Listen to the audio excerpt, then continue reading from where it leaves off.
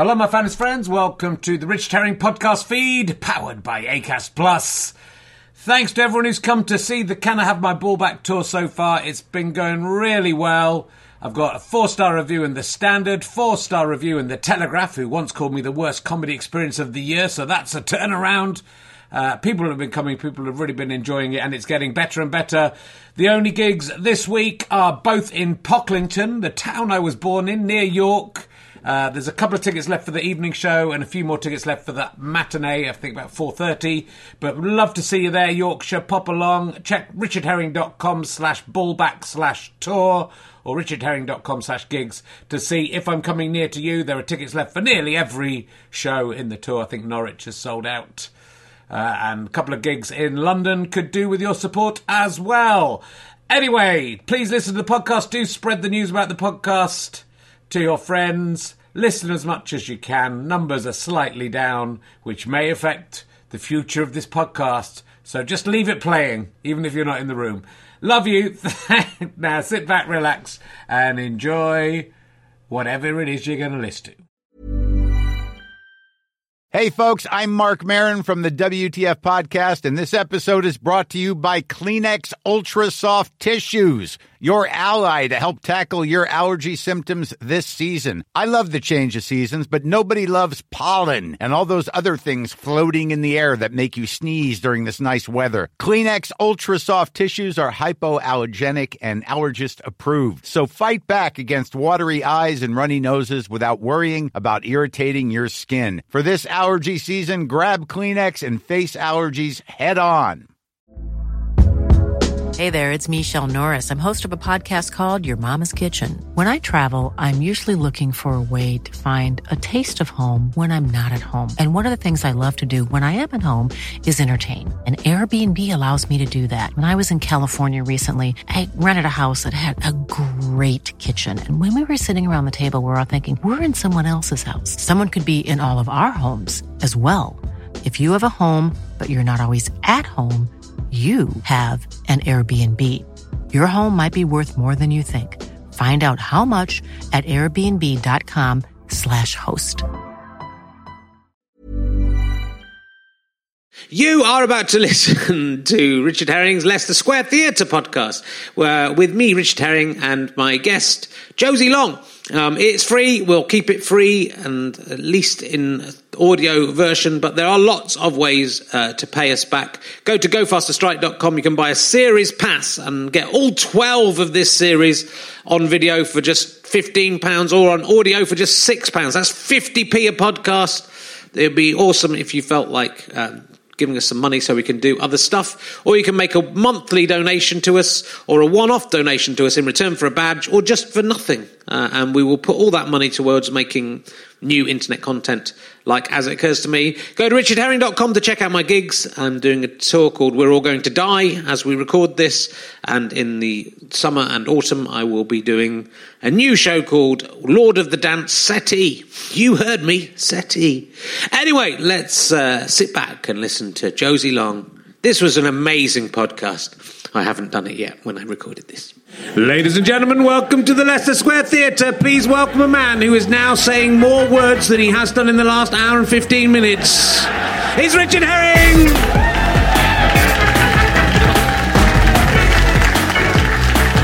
Thank you!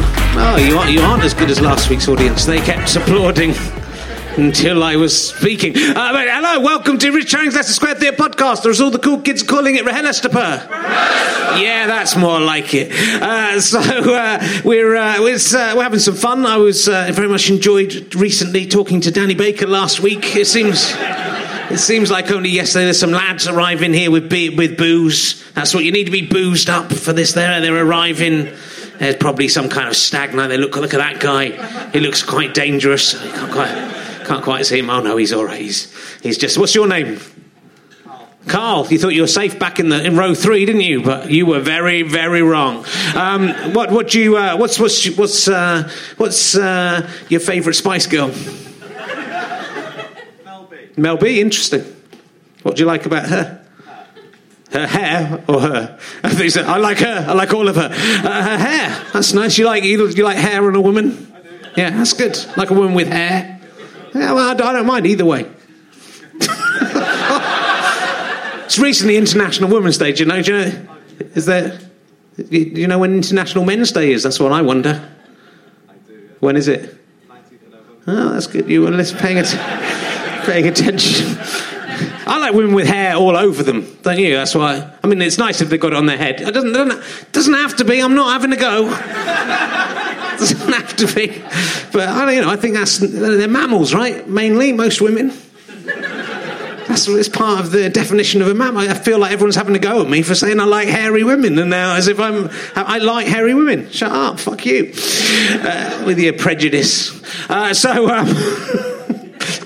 going very well. So there's a couple of newer people. Hello there, how you doing? A couple of newer people. I've gone quite professional. I've actually slipped my hand into the camera strap for the first time ever, which is slightly confusing me about how to make the camera work. Hello, what's your name? Jenny. Jenny, that's a beautiful name. And what's your name? Alex. That's not. And you can't be together because you are very attractive and he is extremely ugly. So that is. Are you together in a relationship? What? You got her when she was young.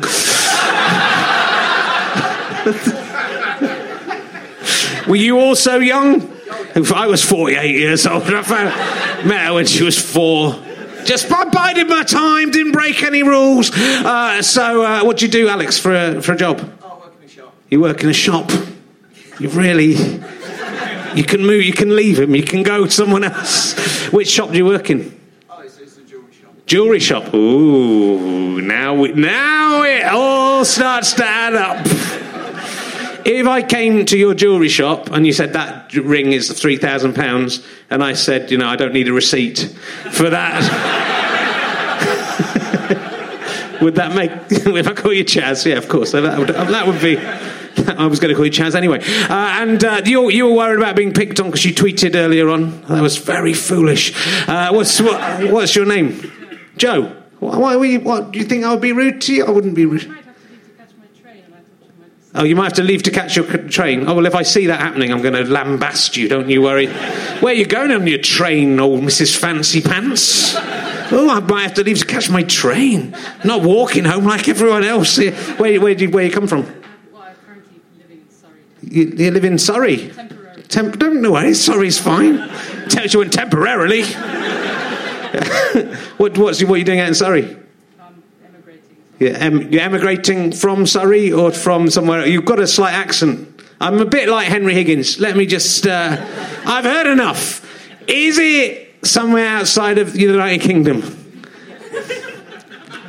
I was expecting a bit more. Is it are you from the African continent? Yeah, I've almost got it straight away. You're from Johannesburg. Where are you from? Cape Town's the fucking same place. What's wrong with you?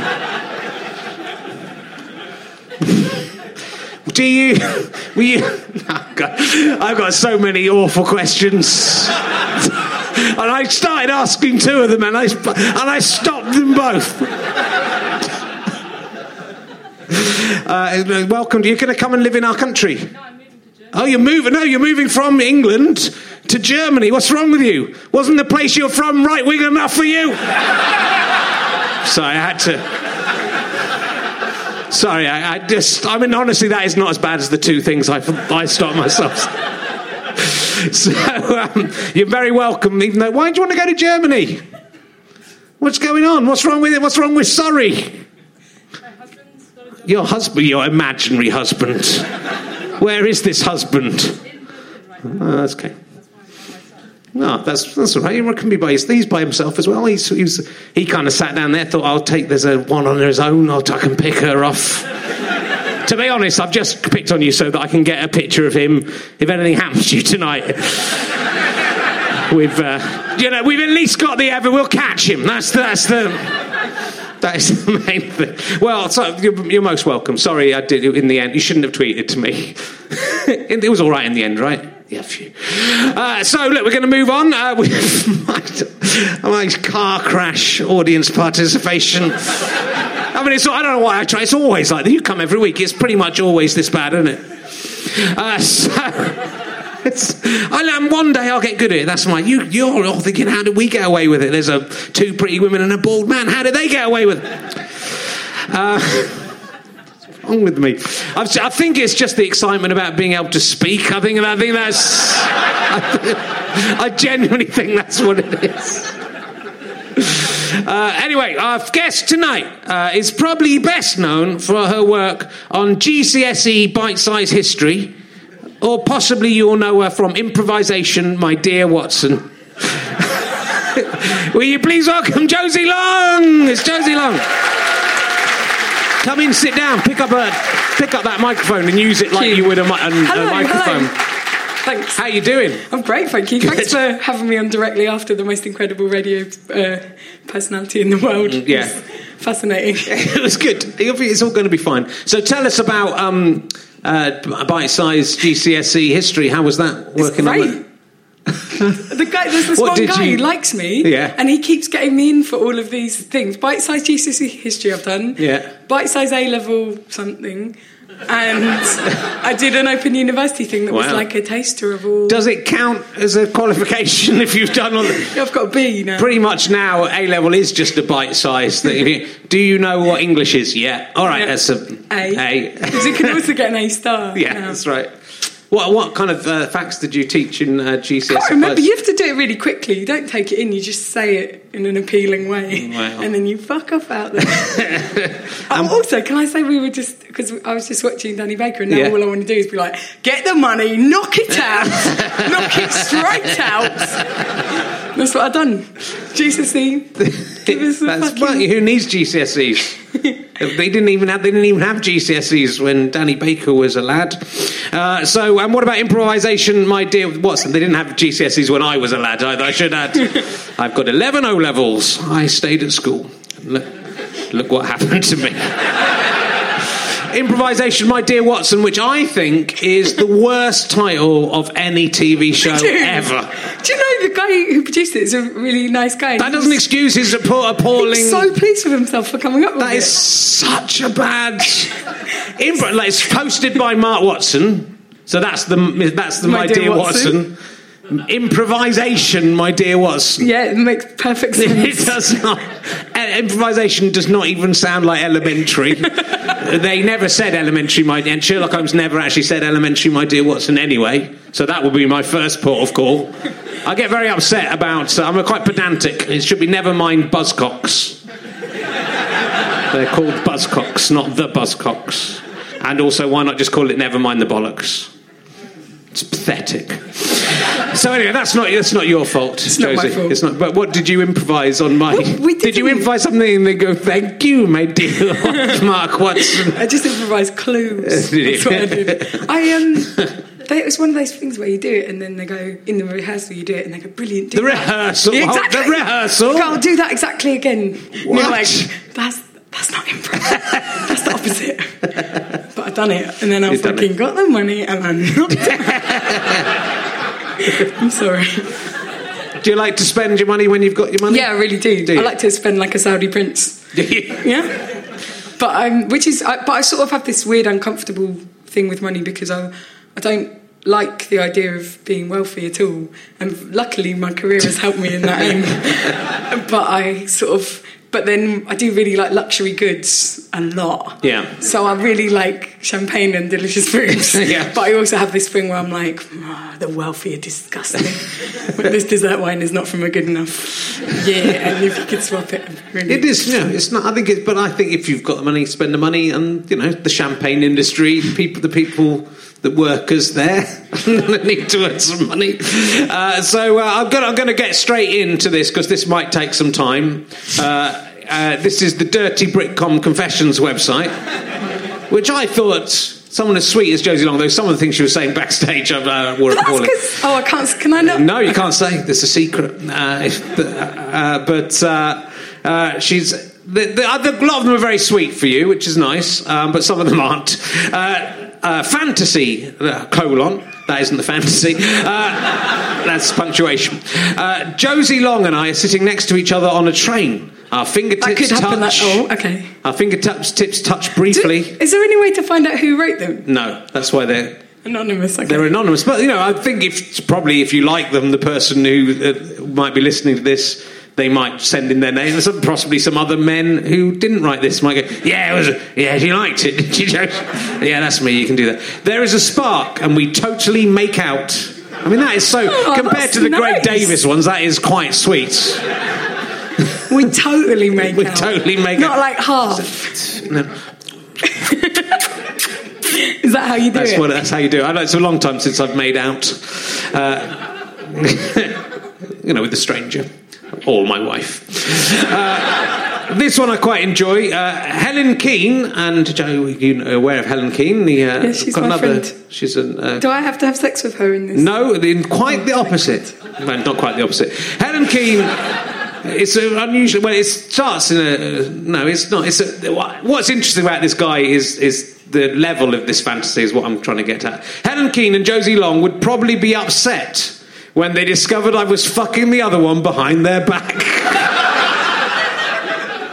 I mean, someone who's got deeply into the fantasy of. Yeah, what I'm doing, I'm going to have sex with both. Get us both. Yeah. That's not enough for him. He's got to hurt us both as well. You'll both find out. And it's kind of the presumption that you both go, oh yeah, that guy, how could he treat us like that? We loved him so much. And now I found out what he was doing with... oh dear. Josie Long's giggle gets me going. That's just me. Go on, what? For this, when you first mooted it, yeah. I was like, oh, this could be nice, but actually it's quite weird. Yeah. But keep going. Yeah, okay. I imagine that a lot of the people who write these now tune into this podcast and are furiously masturbating as their things are read. And I like that. That's one of my fantasies, is that strange stalkerish men sit at home masturbating as I speak. So I'm fully aroused. A hot summer's afternoon. See, they're all quite there. They're nice. A hot summer's afternoon with Josie Long and a Roundtree's fruit pastel lolly. That is all. Now, I like fruit pastel lollies, and that might be just what it is, mightn't it? But there could be. Read it again. A hot summer's afternoon with Josie Long and a Roundtree's fruit pastel lolly. They are slightly phallic in shape, and also, like many men's penises, multicoloured, with, I believe, a purple end, if I remember correct. When I was 13 years old, I used to love your show so much that what I did was we had to do an IT project where we had to design a children's summer camp. Yeah. And I designed the children's summer camp to be themed around Fist of Fun. That's good. And then I made certificates on the primitive school computers that said, Peter Bainham congratulates you for winning the school summer camp. Yeah. And then it had clip art pictures of people standing on podiums. And I think if I could go back now to my 13-year-old self and say, he's going to be talking about fucking you with an ice lolly and looking you right in the eyes, I think I wouldn't have tried as hard. I think it would have been inappropriate to do it when you were 13. Though I'd like to say I would. Like all celebrities, I would not have been convicted. Wouldn't have held up. Even if I had or hadn't done it. I think I've covered myself legally, though not morally. Did your teacher think you were mentally ill and created a fantasy world that she had no idea about? Because you were probably the only person who knew that show existed. We just had loads of in-jokes in the project. Yeah. It was the club was called Camp Rod Hull. That was the club. Yeah, okay. Unfortunately, even my own audience don't know what you're talking about. That's how bad it is. Sad, isn't it? Yeah. Do more. Yeah. Do you want more, do you? Sorry, that sounded like do I was more. trying You to want more, do you? build Do you know what you want? You want the moon on a stick? Yeah? I'm just... Get it? Hang on, let's just... Get it? Hello? Is that me from the past? You don't want to know what just happened because you're going to fucking freak out. You're going to fucking freak out. This one's quite interesting. It is opening a world of weirdness. I once hugged Josie Long after a gig. Regrettably, I was too drunk to remember it. I bet it was the best hug ever.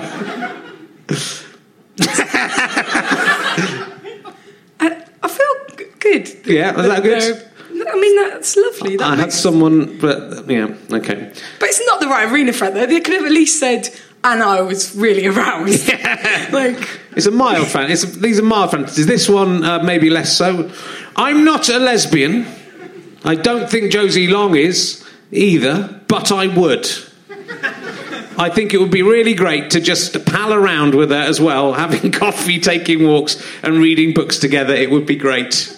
Well, I quite like that. It starts off, you think it's going to be quite steamy, and then it's just like, I'd just like to be a friend, pal really. Around. But then, I'd love to pal around with her. yeah, okay, we can work that out. Can we put it on underneath? Like, Yeah, okay. I'm interested.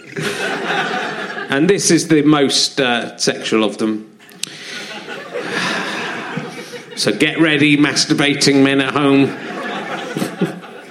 I have dreams where I role play as a teacher-student with Josie Long. I don't know which way round that is, though. It just says teacher-student with Josie Long. I want to... Oh, no, I think you're the teacher. I want her to spank me hard, push me up against the desk, and then teach me discipline.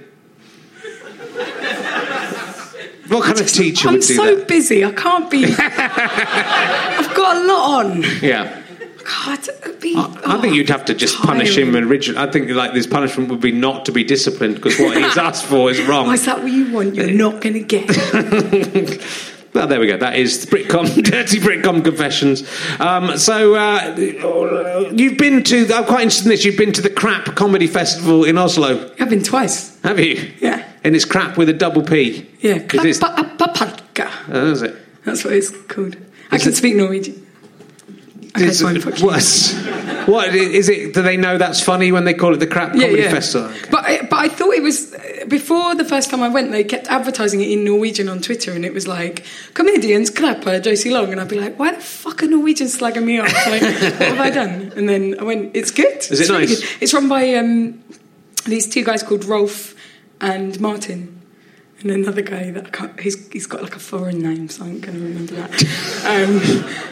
But they're really experimental comedians. Like one of them did this thing where he did this long mime for about 15 minutes that he was talking to this giant, right? Someone else was doing the voiceover for the giant, so it'd be in Norwegian. And then he like mimed masturbating this giant, and then he got a bucket to like collect all of the... Yeah. But it was... This is very blue, by the way, for me. I'm not... It is. You've been very blue all evening. You're over.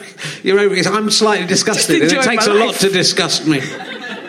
But that's what he did. It was really... what cake did anything come out, or was it mime? Was mimed. That's good. And the other one, he had half a beard for this sketch. He had a full beard, but only half a beard. So he sort of did this sort of like Victoria thing. Yeah.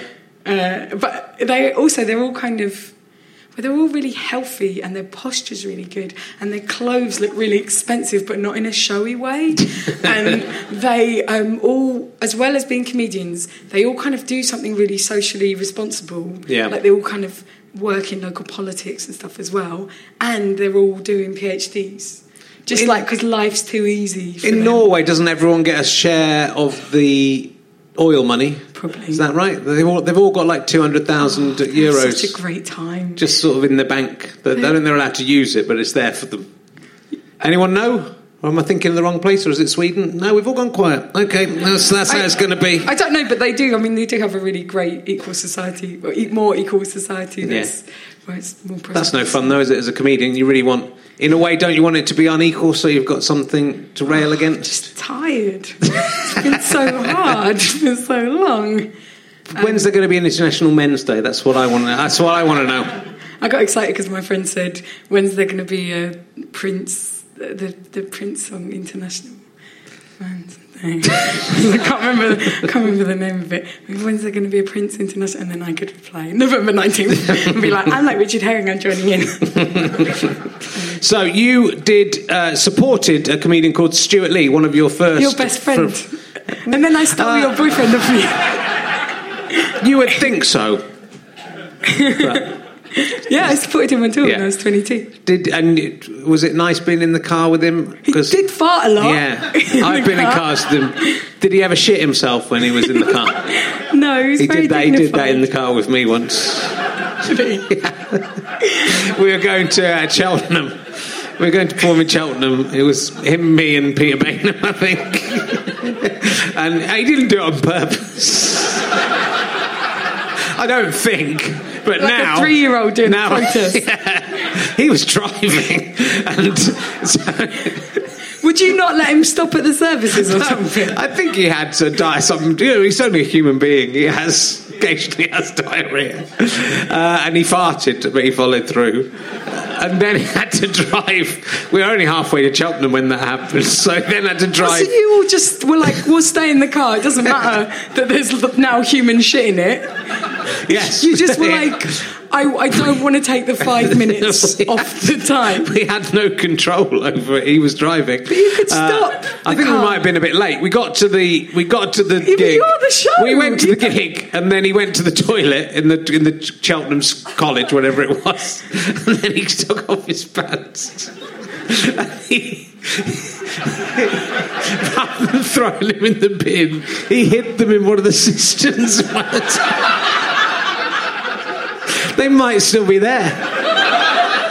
It'd be worth a fortune. It would be worth a lot of money if anyone goes and checks that. I can't remember which college it was, but there can't be that many colleges there. It's a higher education college. He's really nice to me on tour. Was he? He didn't. Really... So he never shat himself. No. He farted though. For a bit, not a lot. He has like a quite serious He's very bowel ill. problem, so it is.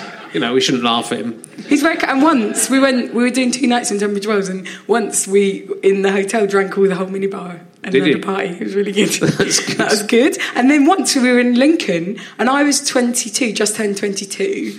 And he was like 51 or something. We were doing it. And we did the show at the university in Lincoln, and there's this big group of boys. This is the only time this ever happened to me in my life, right? This big group of boys. And basically what would happen is young, good-looking boys would come up to me, and I'd be like, oh my God, this is the best thing that's ever happened to me. And they'd be like, can you introduce me to Shirley? I'd be like, fuck you, fuck this, right? And this whole group of boys were like, will you come out dancing with us? And I was like, yeah, I would love to. And then they were like, and Stuart Lee will come as well. But it didn't come, but it was snowing. And we had a big snowball fight. And then we went to this nightclub and danced all night. And there were like loads of them. We had loads of fun. And then at the end, there was like me and this guy. And I was like, you should just come back to the hotel with me, right? Yeah. And we were staying in Christian rented accommodation. Because Stuart found all these like amazing odd places to stay around the country. So it was really exciting. We were staying in these sort of... I think there was like us and monks staying there in Lincoln Cathedral. Yeah. And it was snowing, and me and this guy walked up to the top of by Lincoln Cathedral, and we were sat in the snow, and it was so quiet you could hear the snow just like... And we were chatting, it was super romantic, and I was like, this is an incredible night. Like, I've been taken out on the town by all these guys, this beautiful guy doing it. And I was like, you should come to my room. And he's like, yeah, cool. So we sat in my room, like, having hot chocolate, because I'm a twee cunt. And then we were like, hot chocolate, oh, yeah. And then I was like... And then he just suddenly was like, I have to go to work now. I have to go to work tomorrow, I'm leaving. And I was like, how have I fucked this up? Like, this is the coolest thing. And then he left, and the next day after 1 hour's sleep, we had to drive to Derbyshire. And Stuart was like, you had a boy in the Christian accommodation. And I was like, I didn't even fucking kiss him. Nothing happened, we're just drunk. Of course you didn't kiss him. And then we did this gig in Derbyshire, and we went to a stone circle. So he loves all that. Yeah, we went to a stone circle. It was really brilliant. So what a prick. And Seriously, grow up. we met all these eco warriors. Yeah, of course you did. We were camping out. Yeah. It's a brilliant day out. And also I did my favourite trick, which is when you're walking along in the snow and then you keep deliberately falling over and pretending there's something wrong with you, which is hilarious. And then we had this gig in Derbyshire where I died so fucking hard that I ruined the gig for him. Oh, and there was another time that I died, and he was really proud of me because I died so hard, and then someone at the back who didn't know who Stuart was like, this is as bad as Ted Chippington. And Stuart was like, fucking yeah! So it was brilliant. He treated me really, really kindly and gave me loads of good advice. And did he ever try and get, when you were asleep, wait, it's not what you think it's going to be, it's what you think it's going to be. Did he ever bring out a ventriloquist dummy of any kind and just say he was just trying to cheer you up?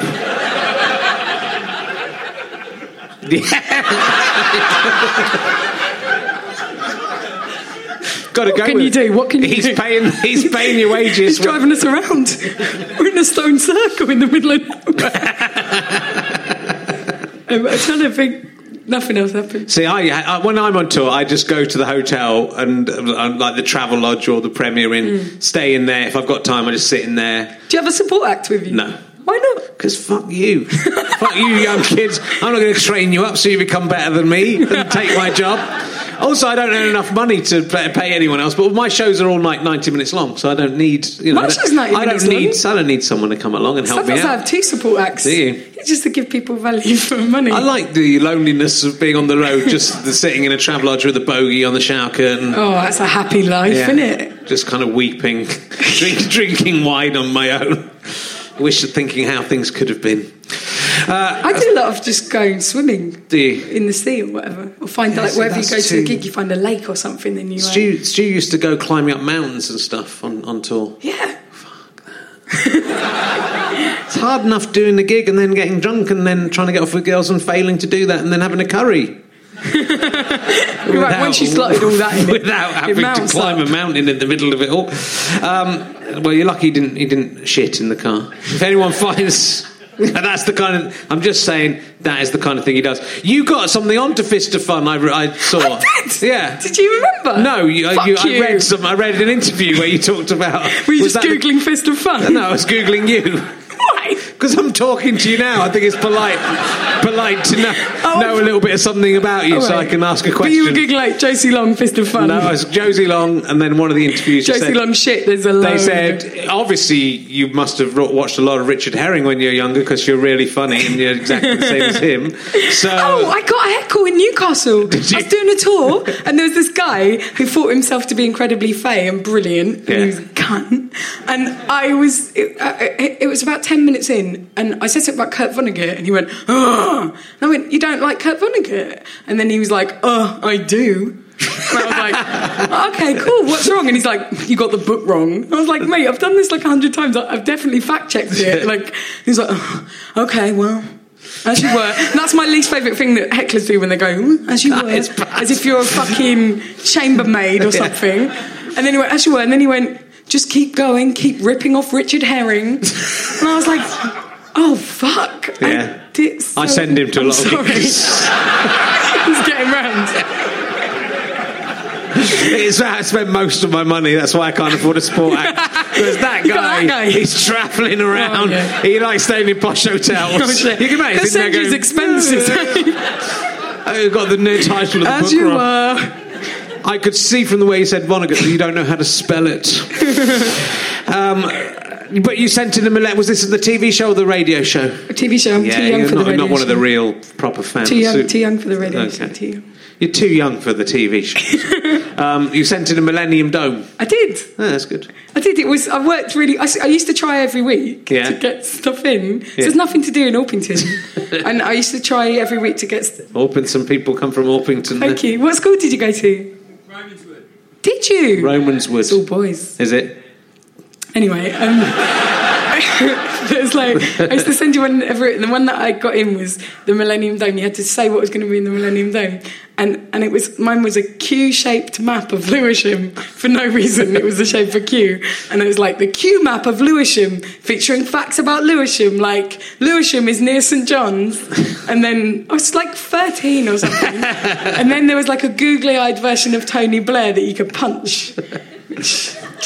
No memory. Satire. No memory of any of that. It was on yellow paper. Do you remember that? No, I don't even remember doing that feature. I don't really remember anything about the show. It feels like a different. When I look at it, it feels like who's that bloke in there? And then it's me. Yeah, it doesn't. I can barely remember doing it.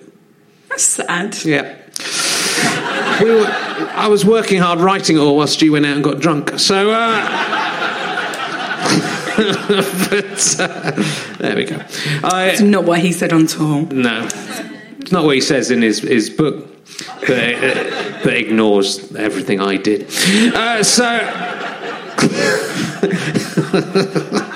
I got heckled last. I don't usually get heckled, but I got heckled because I was taking the piss. I was in Birmingham last night, and then I go, I've been doing this job for 25 years. I'm in some shitty club in Birmingham. They didn't like that for some reason, and usually it goes quite well. I thought it would go especially well in Birmingham. And the bloke said, "Yeah, you're not doing as well as Stuart Lee." And I said, "Yeah, no, I'm not." But it's like that's ridiculous. Why they got him? He's got his own TV show. That's like someone's gone, "Hey, Schnorbits is really good. Let's give him his own TV show."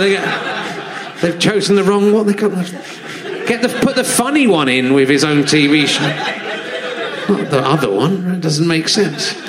So I'll ask you some emergency questions. They're not going to be as rude as the one I asked you backstage, which led to some bizarre places.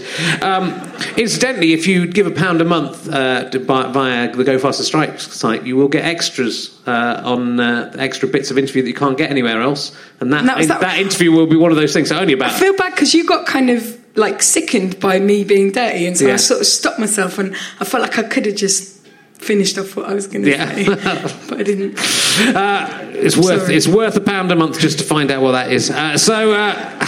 Would you rather have a hand made out of ham? Yes. Or an armpit that dispenses sun cream? I'd rather have a hand made out of ham. Would you? Yes. Straight in? You don't need any? Sun cream. Like what? Oh, you can't eat that. You can't eat it.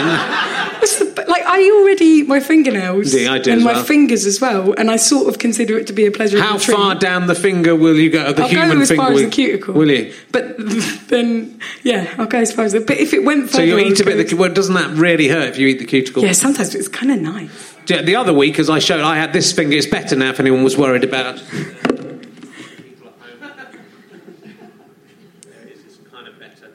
I got all pus in my cuticle. Have you ever had that? And then it gets puffs up, and then you can squeeze it, and it all comes out. How did you get it? How did it come about? I don't know. What were you touching? Nothing. No, I wasn't touching it. That's my left hand. I don't use that. For those purposes. So you'd rather, because the sun cream, you could, and also, if you had a hand made out of ham, that's the talking point. Well, so's an armpit that dispenses sun cream, to be honest. It is, but it's like a boring talking point. How dare you? How dare you come how here? Does it dispense it? Like a nipple or like a plastic nozzle? There's it's not plastic because you're a human being. It's ridiculous. So there would be some kind of nozzle there that you squirt it and it would then These are my additional questions. These are my additional questions. Maybe you should have asked these before you jumped in with I want a hand out. No, don't give a shit, mate. Not going to change my mind. Right? Is the sun cream inside your body, or is it in like a pouch as part of your body? It's inside your body. It's in your armpit. What is it doing to the rest of my body? Nothing. It's in it's sealed. It's hermetically sealed within. How does my body produce it? From a gland. Okay, that makes sense. I appreciate the science of that. Good. Right. If I were trying to get it out, would I need to manually touch it, or would I just have to think and it would squirt out? I think the technology would change. So to begin with, it would just squirt out, but then eventually there would be... But that's insane. After how long? That technology isn't here yet. Because I'd be used to it to begin with, and then it would all change. Yeah. But then you'd be able to think it. Ham hand. Then I think eventually you'd be able to think it, and then it would just appear in your hand it would beam into your hand. Eventually. And then what would happen to the armpit? Would it grow over? Yeah. What would happen? I guess it would. What would happen to would there be leftover sun cream stuck in my body that couldn't come out of the armpit? Well, it could beam out whenever you needed it, so it would be there ready, waiting. It would be more convenient in many ways. I have no questions about the ham hand. The ham hand, I've just gone, great, brilliant. Gone for the ham hand. If you had to choose between... Do you mind that I'm asking a lot of questions about this? Because I could talk for a long time about them. I want you to ask a lot of questions. Okay. Would you rather have... I don't know why I'm reading this, because it's not even on this piece of paper. And B, I know what it is. Would you rather have a tit... Can you do like this? Would you rather have... My emergency questions get worse right at the end. Did you go travelling as a teenager? That's my new emergency question. I don't want any stories. I just want yes or no. No. Okay. Would you rather have a tit that dispenses talcum powder? That's right, isn't it? Yes. And do you know where talcum powder comes from? I do not. Please tell It's me. mind. It's mind, apparently. But not here. In this case, it would just be... There'd be a gland in your body that would create it. You might have to send miners in occasionally if there was a clog. They would go... Little tiny miners like in... Inner Space. Inner Space. Well, I was going to think of an older film than you, The Fantastic Voyage. Okay. With Raquel Welch. No, there's a real generation divide. Have I got that right? It is The Fantastic Voyage. I'm looking for an old person. Yes. Raquel Welch. She gets like all antibodies on her and they have to pull them off her. Best thing that happened in my childhood. That's almost as good as Janet Ellis being Nell Gwynn and doing Oranges. It's up there, top 3. Some old men laughing at the back. Would you rather have a tit that dispensed talcum powder or a finger that could travel through time? The finger that could travel. What would you do with the finger that could travel through time? It's just your finger. I don't even care. That's so amazing. It is. I'd send it to the future. You could and go I would to the future. just bid it farewell. I'd be like, you bloody go for it. I can't. It would still be follow attached to you. You can't. It's not going away. Hang on. You go there. It'd be imagine this. Imagine this is the future. That's the hole. So like, from your perspective, So it's like a glory hole. It is like a glory hole, and that is the next question. But I build up to it gradually. Firstly with the finger, see how that goes. This is just a dating tip. So that would go through flip. From your perspective, you can't see that, can you? You don't know where that finger. It could be doing anything. Could be diddling anything. I can in only there. travel forwards into the future in the exact physical space where I am. No, you can travel in time and space. Obviously. Wait. Right. So your finger would go through. That's a wormhole. Goes through. You say, I wanted to go to 2748 January the 3rd, the Leicester Square Theatre. So hang on, the finger's travelling anywhere beyond the wormhole is anywhere physically. Yeah. But I'm still rooted. You're still here. physically. You're still attached to your finger. You can look through and go, oh yeah, that's what it's I doing. can look through. You can look through there. Well, why do I have to put my finger through? I'll just look through. Because the finger, you can't look through unless the finger's in there. That is why. Well, it's like, it's difficult to explain. We haven't had time to explain the mechanics of the time travel thing. But it's like, it's sort of like a web thing, like a film. Spider's web. Like a film. That you put your finger in and then it would... Like a film? What do you mean, like a cling film? Yeah, like cling film, but you put your finger in, but it's opaque.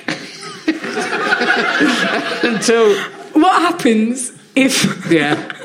I go back in time and I touch one of my grandparents? Yeah. That's all right. Well, it depends where you touch them. You could put your finger through just as your granddad was ejaculating and hold up and stop up his herring's eye, as I like to call it, the meatus, and then stop your parents being born. They could back up. He could be just imagine your granddad. What we do is just imagine your granddad about to ejaculate. You know one of the breasts is talcum powder? Yeah.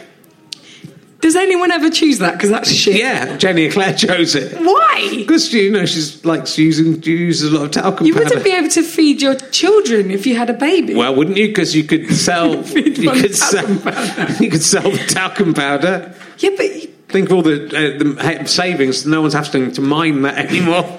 All the equipment that's gone. Can you dispense as much talcum powder as you want? Exactly. So Infinite. you could become the world supplier of talcum powder. And you could just go, if you saw people going to Starbucks toilet changing a nappy, you could just knock on the door, go, think you might need this. You could help people. You're not helping anyone going through time touching your granddad's urethra, are you? Like you want to. You could go back in time and do something good with your finger. Yeah, you could, yeah. What would that be? You could kill Hitler. You couldn't. You could stab him in the eye. You could, straight into his head. You could hurt his eye. Kill him. What, push it through? Yeah. Would you be prepared to do that? Would you? Yeah. At what Why point would you you do not? it? Well, at what point? You're saying that if you had those powers, you wouldn't kill Hitler. Pushing Hitler's eye. Hey, What, 'cause you're too squeamish? Hitler could move away. He'd see the finger, go fuck. box that, and he would move. He wouldn't just stand there. No, but he wouldn't know what Or was you'd back happening. it. Would you? You're saying you'd get your finger in Hitler's forehead, push No. him against a wall so that he couldn't move anywhere, then move the hand down. No. I think even then Hitler's going, "Oi, he's got This is another what I do. hand free." Do you want to know what I do? He's got the hand free to push. Do you know what I do? There's a Let me finger. tell you what I do. No, I don't Right? want to. Pushing me. This is what I would do. Yeah. Wait till he's asleep, Yeah. right? I feel very giggly today, and I think it's because he did all this stuff about people talking about having sex with me, and it really it's weird. It was But weird, I'm sorry. Right? No, it was always it's right. So Have I retrospectively groomed you by do you remember coming when into your? I did a show in the same venue as you when I was 19 years Yeah, old? let's not talk about that on film. No, But you had a really big bar of chocolate, and you said you can have as much of that as you want. And I was like, he really is a nice guy, isn't he? Yeah. And then Justin Morehouse, who's a comedian from Manchester that I was doing the show with, ate all of the chocolate and said, just say it was you. I was like, you fucking dick. This good man has offered us this bounty. So what I do is Hitler's asleep, and I would get the wormhole to be right on his face. Yeah. And then I would just put the tip of my finger in so I could look, because I can't look unless my finger's in the hole. gauze.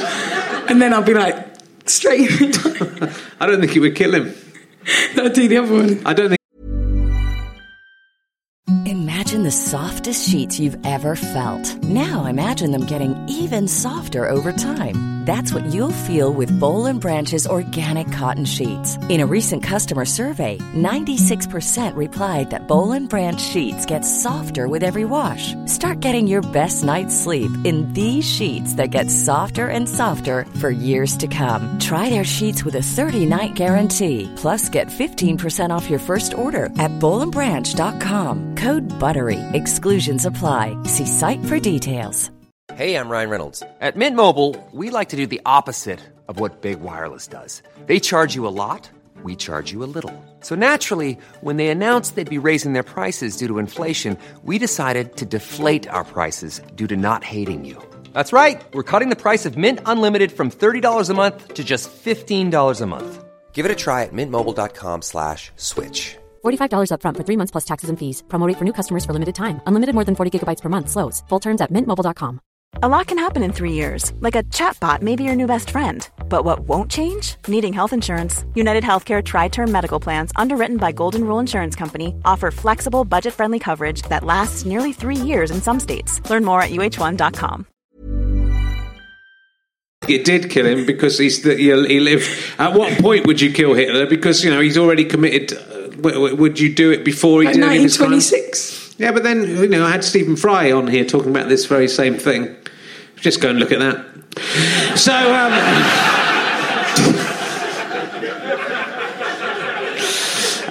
okay, we'll ask a non-emergency question now.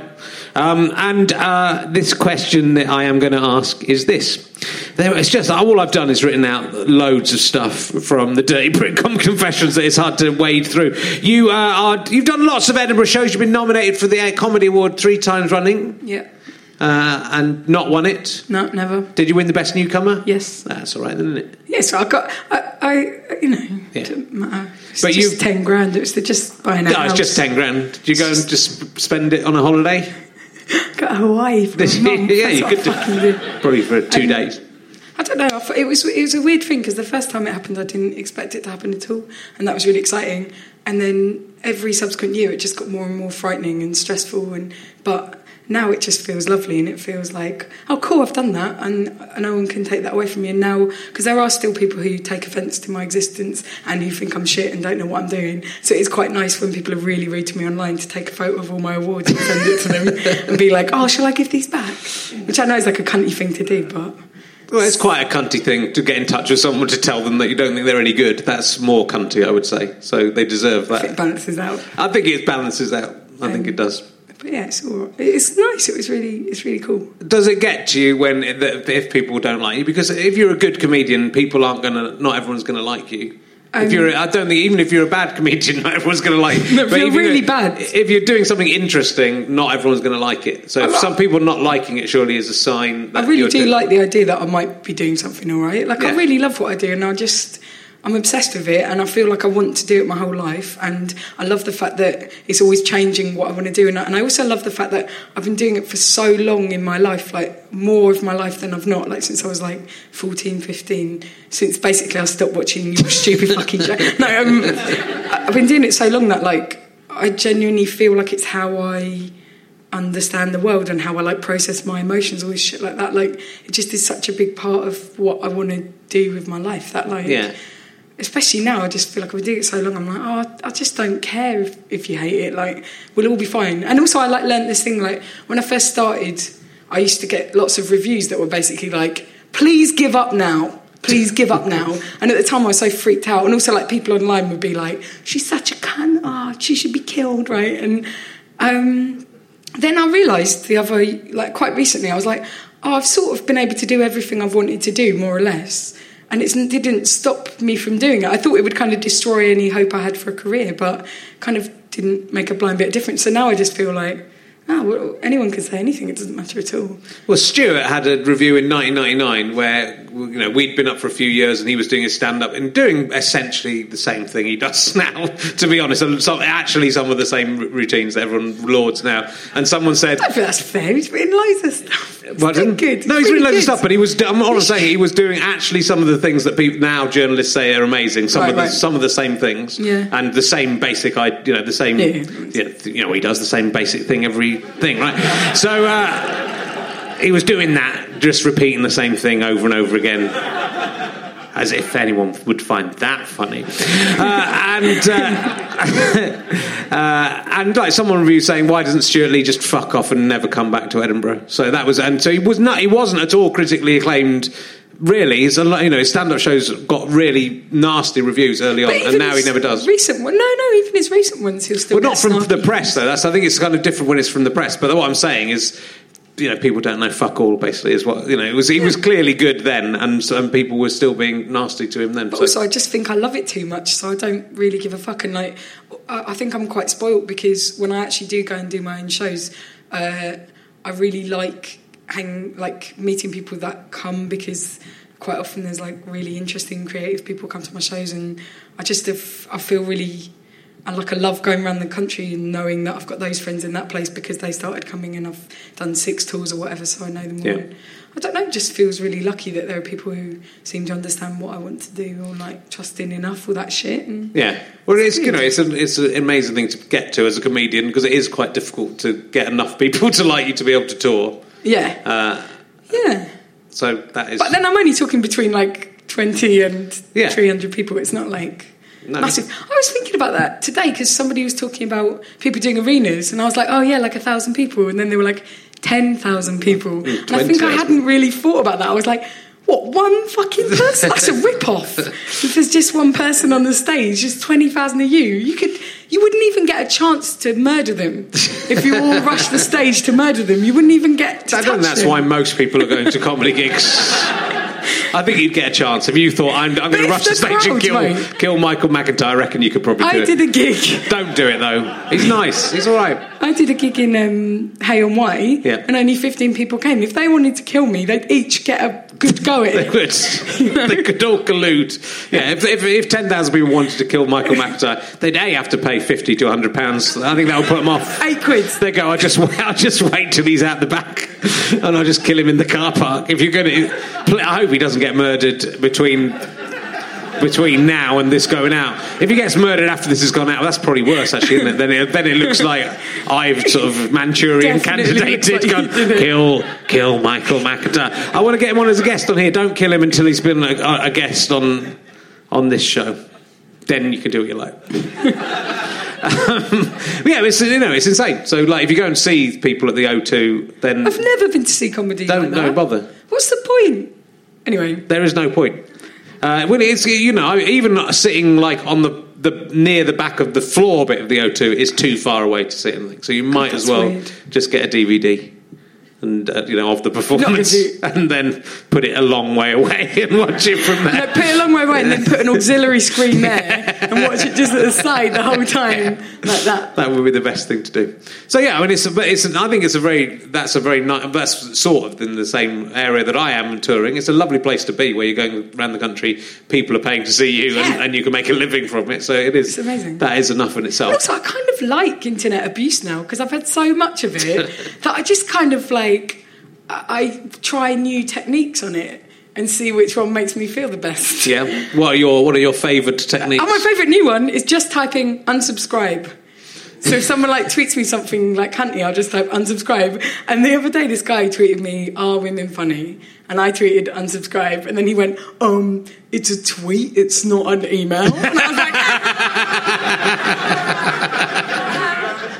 "You fucking got it, mate." I do that. Or sometimes I'm like, "You have a crush on me." And they hate that. They fucking hate it. Or I say "I know you are, but what am I?" Yeah, that's quite good. Yeah. Are women funny though? That's the no. Really disappointing. Yeah. That's what we like. I've never found a single woman funny at any point in my life, which I think may speak more about me. Not a single person has made me laugh who has not got a penis. And I've checked. Do you know what's been? I've checked when someone's made me laugh. I've said, "Excuse me." Could you just? Thank God. There's this thing recently that started happening where really earnest, sweet people who are doing their degree will write an email to my agent or send me a tweet or something saying, "I'm writing a thesis about women in comedy, please can I interview you?" And I have to be like, "Oh, I'm ill. I'm busy." And I feel really guilty, but I'm just if I have to talk about it anymore, I'm just going to start punching myself in the face and being like, "Is this what you want?" Because that'd be quite good for our podcast. So I might keep pushing it. I'll do that for you. Thank you. And you do writing. You've written on Skins, which is not a show I've watched because I'm very old. Though I watch Hollyoaks. So, I think it's just the convenience of having that on an actual terrestrial channel. Skins was on Channel 4. Was it? I thought it was on E4. It moved to Channel 4 because it was so successful. It was on too late for me, really. I like to be in bed by whatever time that is. It's a really brilliant show. Yeah, I've heard. Deal with that, huh? Yeah, it's really brilliant. And also, what's really exciting is this guy called Edward Bond did the costumes for the first. I think did it for all of it, but specifically with the first series. Before it happened, and then after it happened, you could see the difference in the way that 17-year-olds were dressing, and it was because of this one guy and how he chose to dress these kids. It had this massive influence on how kids dressed, and I was sort of blown away by that. I was like, that's incredible. You've had this massive influence on youth culture and stuff like that. It's pretty good. And what? So were you writing whole episodes of that? No, I never got as far because I'm really bad at writing drama. Because one of the two creators of it is this man Brian Elsley, who's this incredible TV writer, and he has written everything good in the past, and they were so generous that they would get all these young writers together in the writers' room and just be really giving you advice on how to write and giving you mentoring, and it's just amazing. And so I wrote little short films for them, and they were always trying to help me to get to a position to write a full episode, and I would always either fuck off to Australia for 3 months, which is my favourite thing to do, or try and do it, but I just don't really understand writing drama because I just kind of don't want anything bad to happen to any of the characters. It's my dream episode would be they all have a party and they have a great time that ends, and then they all take lanterns to the beach because that would look pretty. Yeah, well, that's what Danny Baker's wife would watch. Yeah. Would watch that. No, but I get that totally. I find it really hard to write drama, and so when I would come in and they would be like, "Okay, so this character that everyone loves is going to die," I'd be like, "What the fuck, mate? It's not going to fucking happen." But I was more sort of. Were they coming in? It's pretend. It's pretend. It's not pretend. I've met them all. But they're really generous and kind to me, and I learnt so much from it, and I got to meet loads of writers. There's this guy Jack Thorne who wrote on Skins, and he wrote This Is England 86 and 88, and he writes amazing. He's incredible. And Jamie Britton, who's one of the co-creators, is this amazing writer. And there's and also I know famous people because of it. And so when Dev Patel was in Slumdog Millionaire, I knew him. And every time I went anywhere, in cabs, I'd be like, get in the cab, and they'd be like, "Where to?" And I'd be like, "Have you seen that film Slumdog Millionaire?" I actually know that guy. And I'd just dine out on it for months and months. I met him on Mark Commode and Simon Mayo's Christmas quiz that year, but I hadn't seen Slumdog Millionaire. I don't think it had come out yet. But they'd seen it, but I hadn't seen it, so it was just some bloke, some young kid. He's really funny. He was very nice, yeah. And they were all really funny. Like Joe Dempsey was on it. Yeah. He's amazing. And really what's his face from About a Boy? Nick Holt. Nick Holt's really cool. And who's he goes out with Jennifer Lawrence. He goes out with Jennifer Lawrence. I just found that out with the Oscars. Yeah. I just found it out at the Oscars. He auditioned for You Can Choose Your Friends, which was the last thing I wrote for ITV, playing like one of my nephews, basically.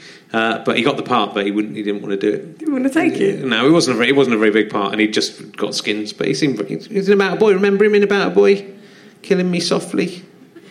Oh, he grew. Now he's diddling Jennifer Lawrence. I was so excited, and then I was like, "Oh, I'll text him." And then I was like, "I probably don't have his number anymore." Oh, I bet you do. That's why she keeps falling over.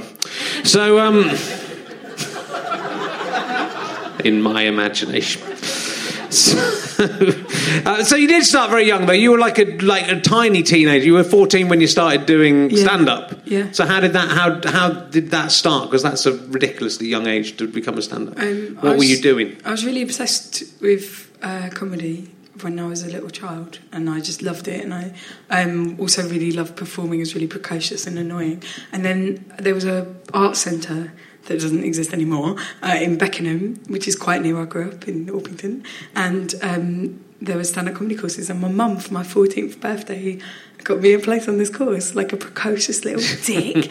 And it was run by this guy who was really great and really looked after me for, like, years, was, like, my mentor and my, like, surrogate parent figure. And I always thought he was really wise, because he always, like, had this really, like, slowness to him and really, like, pensive. He was like really stoned the whole time, like fucking wasted. And I just didn't know when I was 14, so he'd be really like, you need to think about who you are. And I was like, this guy's incredible. And he was like 27 and I was like 14. And there was loads of people who are now professional comedians did it and stuff. And I used to just go to that, and it was like me and sort of quite odd, unusual group of people doing it. And but you got an agent and stuff early on. Yeah. So you were gigging around. Did you do Edinburgh and things like that?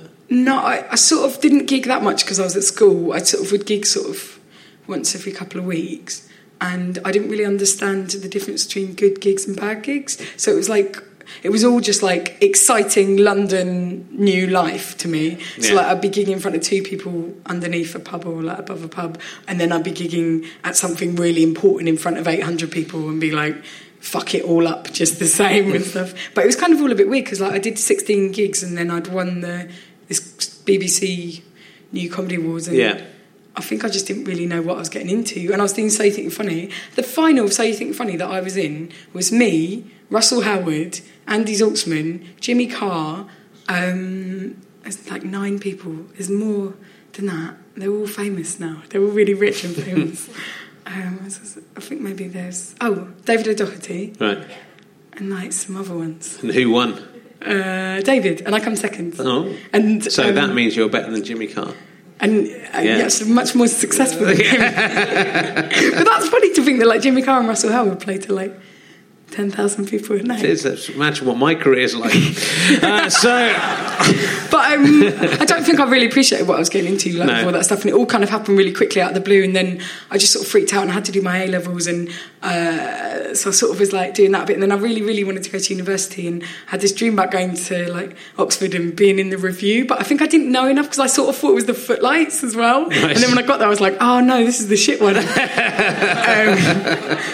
And we did the Oxford Review and I was there, and we got like really badly slated and did really badly, but I sort of didn't do that much comedy when I was at Oxford because I've only just got over putting myself down all the time. So I used to ring people and be like, will you have me on at your club? I'm really shit. And they'd be like, no. And I was sort of too scared to put gigs and stuff. And so I used to run stuff when I was at uni. I ran loads of comedy clubs and we did loads of really fun, anarchic shit that we could get away with. And like we just got thrown out of venue after venue. So we went round to all the different colleges at Oxford, burning our bridges with them by like insulting the dean or ordering pizza for 300 people or like smashing all the tables, and it was good. Sounds like in the Bullingdon Club rather than doing... Like Bullingdon Club, Have you in the Bullingdon Club? David Cameron came in and went, I can't believe what they've done. And I was like, you seen the fuck you, state of those tables? But, I had a really good question for you then. I'm quite tired. Sorry. It's not. It's my fault. It's completely my fault. But I always feel like with stand-up, I've been doing it so long, I really wish I was a lot better by now, because it's really annoying. It takes... I think that you go in these leaps and bounds, and then you get to a plateau, and then you kind of think, I kind of know what I'm doing, and then you realise you didn't. I think the problem is you start off thinking, I'm great at this, I'm really brilliant, and then you slowly realise... The rest of your life is slowly realising you're not as good as you thought you were, and that by getting, because you're acquiring different skills all the time. So you take like you've gone into a kind of more political arena with your stand-up. Would you say? I did. It started out being that kind of, it's always called whimsy, which I think is a horrible word for it, but it's that kind of... but it's about doing things... Well, that's what I was going to talk about. It was like you've been described as the London Lena Dunham. This kind of just makes me feel crushed, because I'm like, she's written like this incredible film and made this incredible TV series. Well, you've written films, and I've got a thing I've photocopied. I've done great. Well done. You've got cartoons in The Guardian. It's almost as good. But I can see. But I actually think there's an edge to her stuff, and especially the later stuff that I don't really like. They're just horrible people. I think in Girls. Where the third series of Girls, I think she's just really. Have you seen the third series of Girls? I haven't yet. I can't wait. I just think they're just too... I don't care about them anymore. I like the first two series, but they're just too unpleasant, so I don't really... God, I really wish I'd seen it. I'm glad that they, when they have things go wrong for them, and also, every time the bloke comes in, I just go, outer space, which is quite a niche reference, as it turns out. What I liked about the end of the second series, which I'm sort of spoiling if you've not seen it, is that she makes all these decisions that you don't want her to make, and she does everything wrong, but that's how they end it. They're like, and they pretend like it's this big romantic ending, and actually you're like, no, mate, for fuck's sake. And I thought that was so brave, with that dissonance of it. Yeah, I agree, and I really like it, but I just think there's loads of stuff in comedy that's about nastiness now, and about people, look at these people, aren't they awful, and we're meant to be laughing about how awful they are, but I just don't think anyone is that awful. And also, why not do something that is a bit of kindness and heart? Well, it's nice where someone's nice, and that's why I don't think it's a fair, because I think your stuff is more about celebrating life, and then not, I do try and do and that. not in a great way. So you're still making points and still pointing stuff out, but it's not as... I think just a lot of comedy just seems to be about, look at this awful character, aren't they terrible and not self-aware of how bad they are. I just don't think people are that unself-aware generally, So that seems to me have become like a trope now within, especially kind of sitcoms and things. So your stuff seems to be, to me, and the film, the little bit of your film I've seen and the ideas I've got from it, that it's about sort of celebrating life and and dealing with the stuff that gets thrown at you. Yeah, is I that suppose fair? I would definitely say like the sort of things that I write about are trying to be about how to stay optimistic and try. Like I think the way that I've always tried to write shows is like, what do I really care about? What am I trying to learn? What am I trying to do to make myself better? And then like talk about that. Yeah. But that's kind of, it does hark back a little bit to what Danny was talking about, comedy can be just about joyously celebrating life rather than having to feel miserable about stuff. The first show I ever wrote, I was like, I'm going to try really hard to make this totally positive and just be about things that I like and try and write jokes around it. Yeah. And that's the one that got me the most internet hatred. That's the one where people are like, this cunt should be raped in the eyes. Well, that's where you're doing something right, though. That's what interests me about that whole basically that International Man's Day thing is it comes from a place within... It's so benign, and then people are like, stamp it out! Well, it's about, Caroline Credo Perez, if I've got her name right, who put a woman on a banknote, and therefore that's what people get angry about, that they're furious with her for doing a campaign to put a woman on a banknote. People have got this built-up kind of anger, which I think is the problem they've got a prejudice, and they can't even see they've got a prejudice, and they're not even prepared to look at if you decide women aren't funny or there is no International Men's Day, so I'm not going to Google it and find out there is. Yeah. You've just decided something is true, and if you've decided anyone's not funny, if you decide I don't like this kind of comedy, that's not then going to make you laugh, is it? Because you're going to sit there going, told you it wasn't funny. So, you know, I want to get to a stage where I'm confident enough on stage that if I see that happening, I can get off the stage and just fucking hug them and like just be like, we'll be all right. We're going to get through this. It doesn't matter that much. Yeah. And pep them up. Yeah. But I'm not there. Doesn't. They probably wouldn't work. The human content might be enough for these people. I might just unlock something. But yeah. No, it's kind of interesting. I think there's a lot of comedy about bad comedy. That's what a lot of people about comedy about bad people, and then actually the challenge I think is to create. Right, and I'm guilty of it as anyone of both of those bad things. But I don't like that. So I like stuff write something that is fun. I like stuff that's about enthusiasm. I like stuff that's about play and that's all about like in-jokes or people making up in-jokes and games and stuff like that. And my favourite sort of stand-up is stuff that really surprises me and feels really delightful and exciting. So that's the sort of thing that I want to try and make. But then it's been weird, like the last 3 years I wrote shows that were all about how angry and upset I was at what the government is doing and trying to stay optimistic and trying to sort of still try and be a happy person, but talking about that going on. But now I think I'm just going to write a show about like love or something. Yeah. Fuck them over. One step ahead and then they won't know and then fucking come back. And I really hope I'm not too boring. I'm really sorry. I think it's all right. Okay. I thought you were positive now. Sorry, I'm British. No. Oh yeah, do. I'm trying to be really like confident about myself, but then do you find that because you're a stand-up, then you're too assertive sometimes? No, I'm very insecure. This audience of this, I'll talk about them. They can't hear us now. This is just between the two of us. But it's kind of a really weird gig, this, because sometimes the audience go very quiet, and it's not always a bad thing. Sometimes it is, though. But I think this one's all right. But I think what's weird about it is because we do so much talking in a space of 3 hours. There's got to be a bit where if they're actually quiet, that's better than them going. So I think I may be wrong. That is, they're interested. We'll see. We'll find out. We'll find out on Twitter later on. Going, fucking Josie Long, what a cunt! But then I'll just be like, unsubscribe, and then I'll be like, I feel so good about myself. I was like 10 steps ahead of you, prick. How are you going to come back to that, mate? You can't, mate, because it's flawless, mate.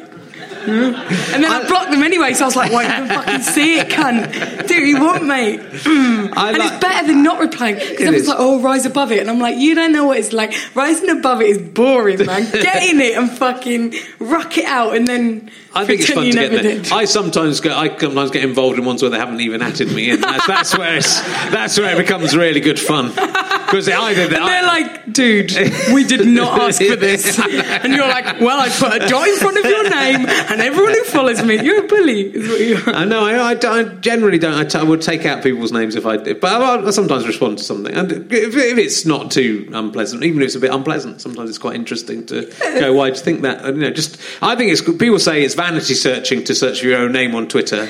But I don't think it is, because you actually... It's also really hard if you know it's there. And sometimes you need to do it for certain things that you're doing if you need to, like, forward something. That sounds so, like, bad. But it's just really hard. It's human nature. It's there. It's like... It's human nature to look. Maybe I'll find out a secret about the future. Like, they'll say, Josie Long will find a pot of gold tomorrow. I am on Twitter? Or on the Twitter? internet? Yeah. I wouldn't Google myself because of all the abuse, but Twitter's fine on the whole. Yeah. I had a look earlier. They were really having to go. No, I did not. What is the closest you have come to death? Oh, I was in a really serious car crash. Yes, I remember. But How was that? Nobody was injured. No. I can say what happened, and you won't believe that nobody died. It's insane, right? Me and my friends were driving from a gig in Swansea to a gig in Machynlleth. And there were 3 of us. There was James Acaster, the incredible comedian who is so upbeat and so silly and so full of joy. And he was driving. Shit drive, though, terrible drive. he was driving. I was in the passenger seat, and my friend Johnny, who's a really good friend of mine, a fantastic musician, was sat in the back there. And then just behind us, we had, like, all of this shit not tied down. Like, there was a guitar literally poking into the back of my head, and then behind us there were like boxes of all my fanzines and like all our stuff, right? And the car was really full. We're in this little Ford car, I think it was, which I now, whenever I see him, I'm like, you're all right, mate. Just keep me safe. And we're going along this road, and it's like an A road, so not very big, and it's all windy, and there's trees on either side, so you can't really see what's going on. And we were stuck behind this lorry full of logs, and we were in convoy. There was a car in front of us, which had Henry Widdicombe, who runs Macomb Cliff Comedy Festival, and he's an incredible human being, and Carl Chappell, who's a portrait painter. Just putting these details in because I can, right? And they overtook really easily. And it was a really long lorry. It's like uncut logs. Yeah. So fucking tree-length logs, right?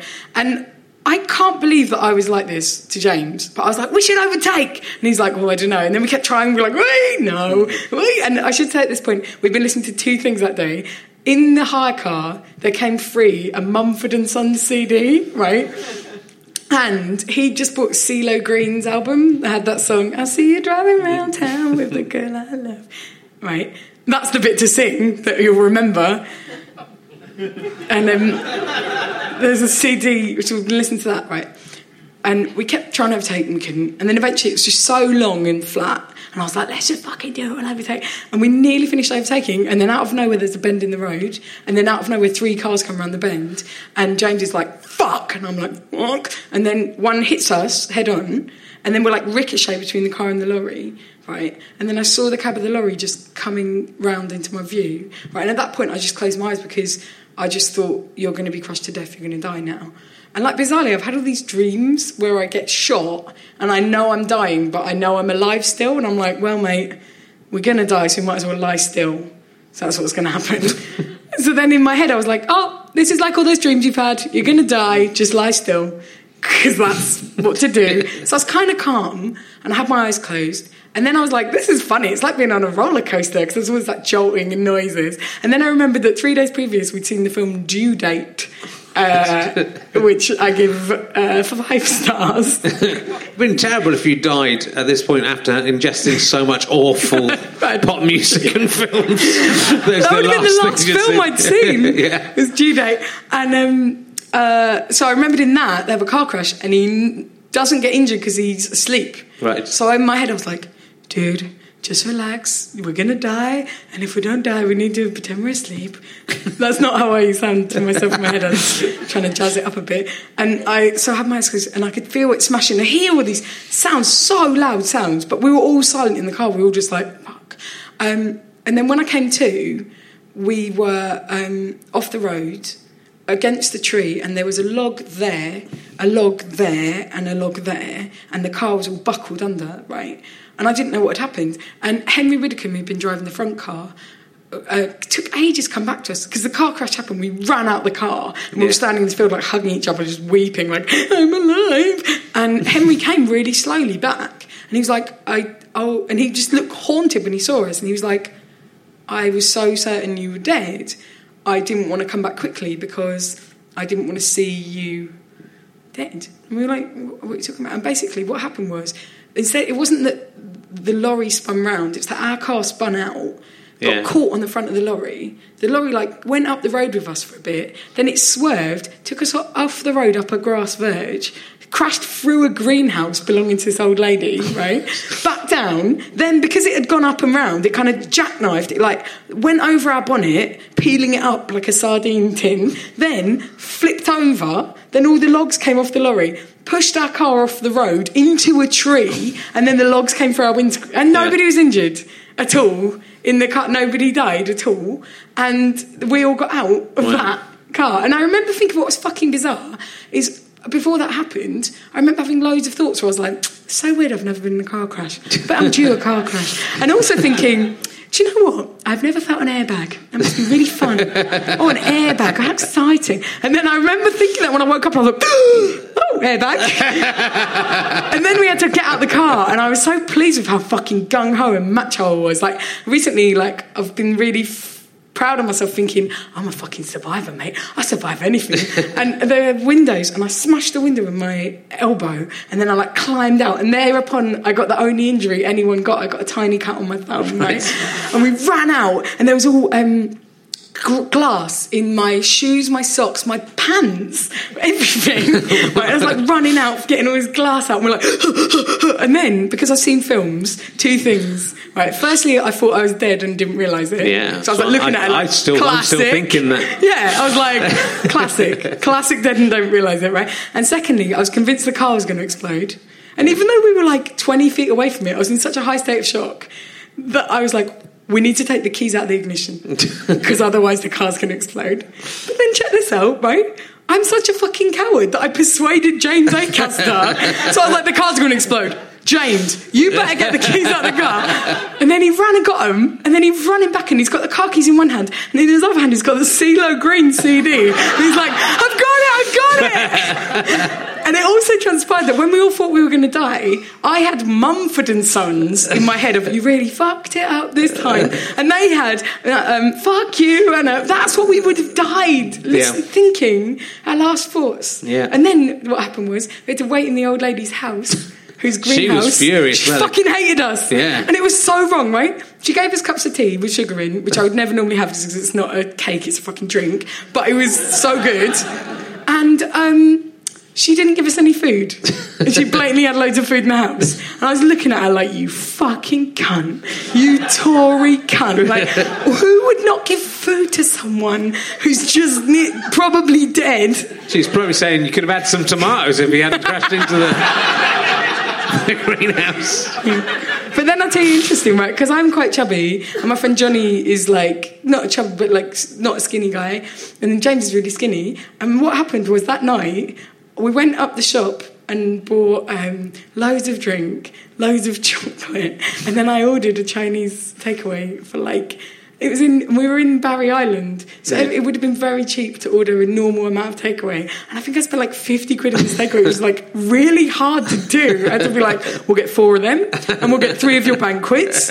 And we had this massive feast, and me and Johnny were like, I'm alive. And James just couldn't eat anything, and I was like, oh, this is why I'm chubby and skinny. I understand about life now. But it changed my life as well. Did it? So unlike Danny Baker, who nearly died from cancer and didn't learn a thing, I felt like it made me more political, and I felt like it meant I was more productive, and I left someone who I've been living with, which was very sad and very hard, but I think it meant that I sort of woke up to that, and I didn't do fuck all else. I stopped dieting forever that day. Because up until then I've been like, oh, I hate myself, I can't eat carbohydrates. And now I'm like, no, fuck it. Which is a great thing. Yeah. Because now you're just a ghost. You can eat what you like. But I can't drink because then it goes out the holes of my belly. Well, that would have been... I always think, whenever I'm driving, I have the same thoughts. Because I think, But I always think there's so many comedians are driving around at late at night. This was in the daytime, presumably, was it? It was. Were overtaking people and then afterwards, all the paramedics, all the police, everyone, the man at the car impound, whatever, kept going, you should be dead. Thanks. I'm not. Yeah. Do you always keep thinking that... I think I'm amazed there are less crashes, though there have been. And Russell Howard actually has had a car crash as well. Has he? Yeah, so there are a few people who have had car crashes and when he walked did it, away. 10,000 people were involved. It was his fault, and there were quite a lot of cars, but everyone was all right, so it's okay. Rob Delaney's been in a car crash. There's this thing about moral luck. Because everyone was all right, we were all fine. But people could have, we could have all died. Yeah. Wouldn't be much of a laugh. And the people in the car you crashed into were all right as well. They were fine, but they were fucked off. And the guy in the lorry, sped up. When we were trying to overtake him, he actually sped up a little bit just to be a cunt, right? And afterwards, he came up to James and he was like, "Are you happy now? Are you happy now?" And we were like, "All right, just nearly done, mate." And then we were like, yeah, mate. Yeah, we're going to have a big Chinese takeaway. It's the best excuse ever. Brilliant. It was the best night of my life, mate. And then we played board games and it was good. It's good to be alive. It is. It's a shame because, if you, Russell Howard and James Acaster had died, that's 3 of my competition out. That bumps me slightly higher up. You think that? I think like that. That's how I think. It's all a competition. What's the prize? Death. The prize is to get to the end of your life and realise you're nothing but a hollow shell and you've wasted your life. I had a real theory for a while that every time you did a stand-up gig, it used up a little bit of your vital essence as a human being. I used to have a theory when I was 14 that every time you masturbated, that would lessen the life of the earth. And at one point, At one point, I thought if I masturbated 100 more times, the world would end. And I didn't stop masturbating at all. If anything, I sped it up a bit. Why did you think about that in relation to the air? Because you were kind of you thought you were doing something that was wrong, didn't you? So you thought there would be repercussions for doing something bad. But I just thought it'd be like a thing that me and God would have to talk about. Yeah, no, the world would end. That's how important my cock is to me. Just in case anyone, I was joking about wishing these people to be dead. That everyone took it quite seriously. I'm very happy with the way my life is going. I'm glad to be. But I also think, what will be the last thing you're listening to when you die? I think about the airbags all the time. I think, it's a shame I've got these airbags that never get used. It was good, but it was weird. It had covered in talc. Yeah, there you go. We know how that gets there, and it was like a latex glove. What if they had an airbag that was a breast that shot out, so it came out, and then because even then, if you died, it would be kind of, it was like a really realistic breast. You went into and some talc came on there as well, and just go, well, at least I'm dead, but I ended my life with my face in the breast. As a straight woman, my concerns would be slightly different. I'd be I don't think you'd like whose it. breast is this? What has happened to her? It would be a cyborg's breast, but it's a robot breast. But it would be very much like a human being's breast. It would be good for us. We all like breasts. They nurture us. I'm not very interested, though. Nurture us at birth and death. That would be kind of a beautiful symmetry. No one's going with it. I thought at least some good has come out of that car crash we've invented. Have you ever come up with anything for Dragon's Den? Because I'm going to take that into Dragon's Den. You can have it with my blessing. The airbag. Did you get out of the car and when you realised you're all alive, goes James Acaster and say, who's going to have this for their Edinburgh show? No, but weirdly, I did talk about it, and I did feel uncomfortable talking about it because I didn't mention him by name, and I just explained. But it did feel, because it was such an oddly shared experience, and all of us were standing there, and it was like we're really bonded together now because we nearly. And I do sort of still really care about them loads. Yeah. And it was very odd that we all nearly died together. It is very odd. It sounds awful. I, for one, I'm quite glad that none of you died. But it was so horrific. But because no one's hurt, it's like this kind of all's well that ends well jape. But it's horrific and crazy that we didn't die. The car was all mangled up, and then where Johnny was, the roof was caved in and the side was caved in. The fucking hand of death was trying to grab him, but it couldn't pick him up. Yeah. Do you think it might end up being like Final Destination and you'll all be picked off one by one? If so, wasn't it 3.5 years ago? Yeah. I'd say, fuck it, I've had a good innings in between. I've enjoyed myself. Oh, good. Well, I am quite glad you're still alive, and we'll... on balance... You're a good friend. On balance. So there's things that are bad about you, though, so they would have been wiped out. The bad things would have... What are the worst things? The evil things. What's the worst thing about me? There's nothing. You're just sweetness and light. You ate all my chocolate in Edinburgh that time. I fucking didn't. It was just in my house. I only had one little bit. You smashed that woman's greenhouse. I fucking do it again. You broke all those tables in Oxford. There's a whole litany. That's because we had a game which was who can get the most people on a table. Smash the most tables. No respect for tables. You're like Jesus Christ in that you have survived and you smash tables. I thought it was better than that. Still not good enough to end on. We're going to have to come up with a topper. That might be. Can I have one of your mugs? Yes. Can I really? Yeah. Right. Which one do you want? Oh, you've not taken the snooker one, I notice. There's badges in there as well. You can have a badge if you want. You have to pay for the badges. You have to pay £1. We never use the mugs. They're mugs, you can get them from richardherring.com. I would like to use your near death as a merchandising opportunity. I might get a picture of you in the car going... What What was weird afterward, I didn't trust buildings. I was in buildings, I'd be like, the ceiling's about to fall down. We all know it. Yeah. Didn't happen then. Are you still feeling that a bit now? Don't worry, we're in a theatre. Nothing can possibly go wrong. Josie, it's been lovely to talk to you. We give a massive round of applause to Josie Long, ladies and gentlemen.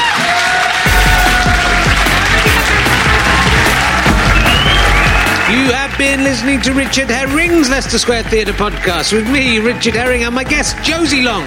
It was good, wasn't it? The music you're listening to is by Pess. Thank you to Orange Mark and everyone at the British Comedy Guide, including Aaron, he's all right, and everyone at Leicester Square Theatre, and also everyone at Go Faster Stripe, who's the mafia lord. Chris Evans, not that one, is in charge of that.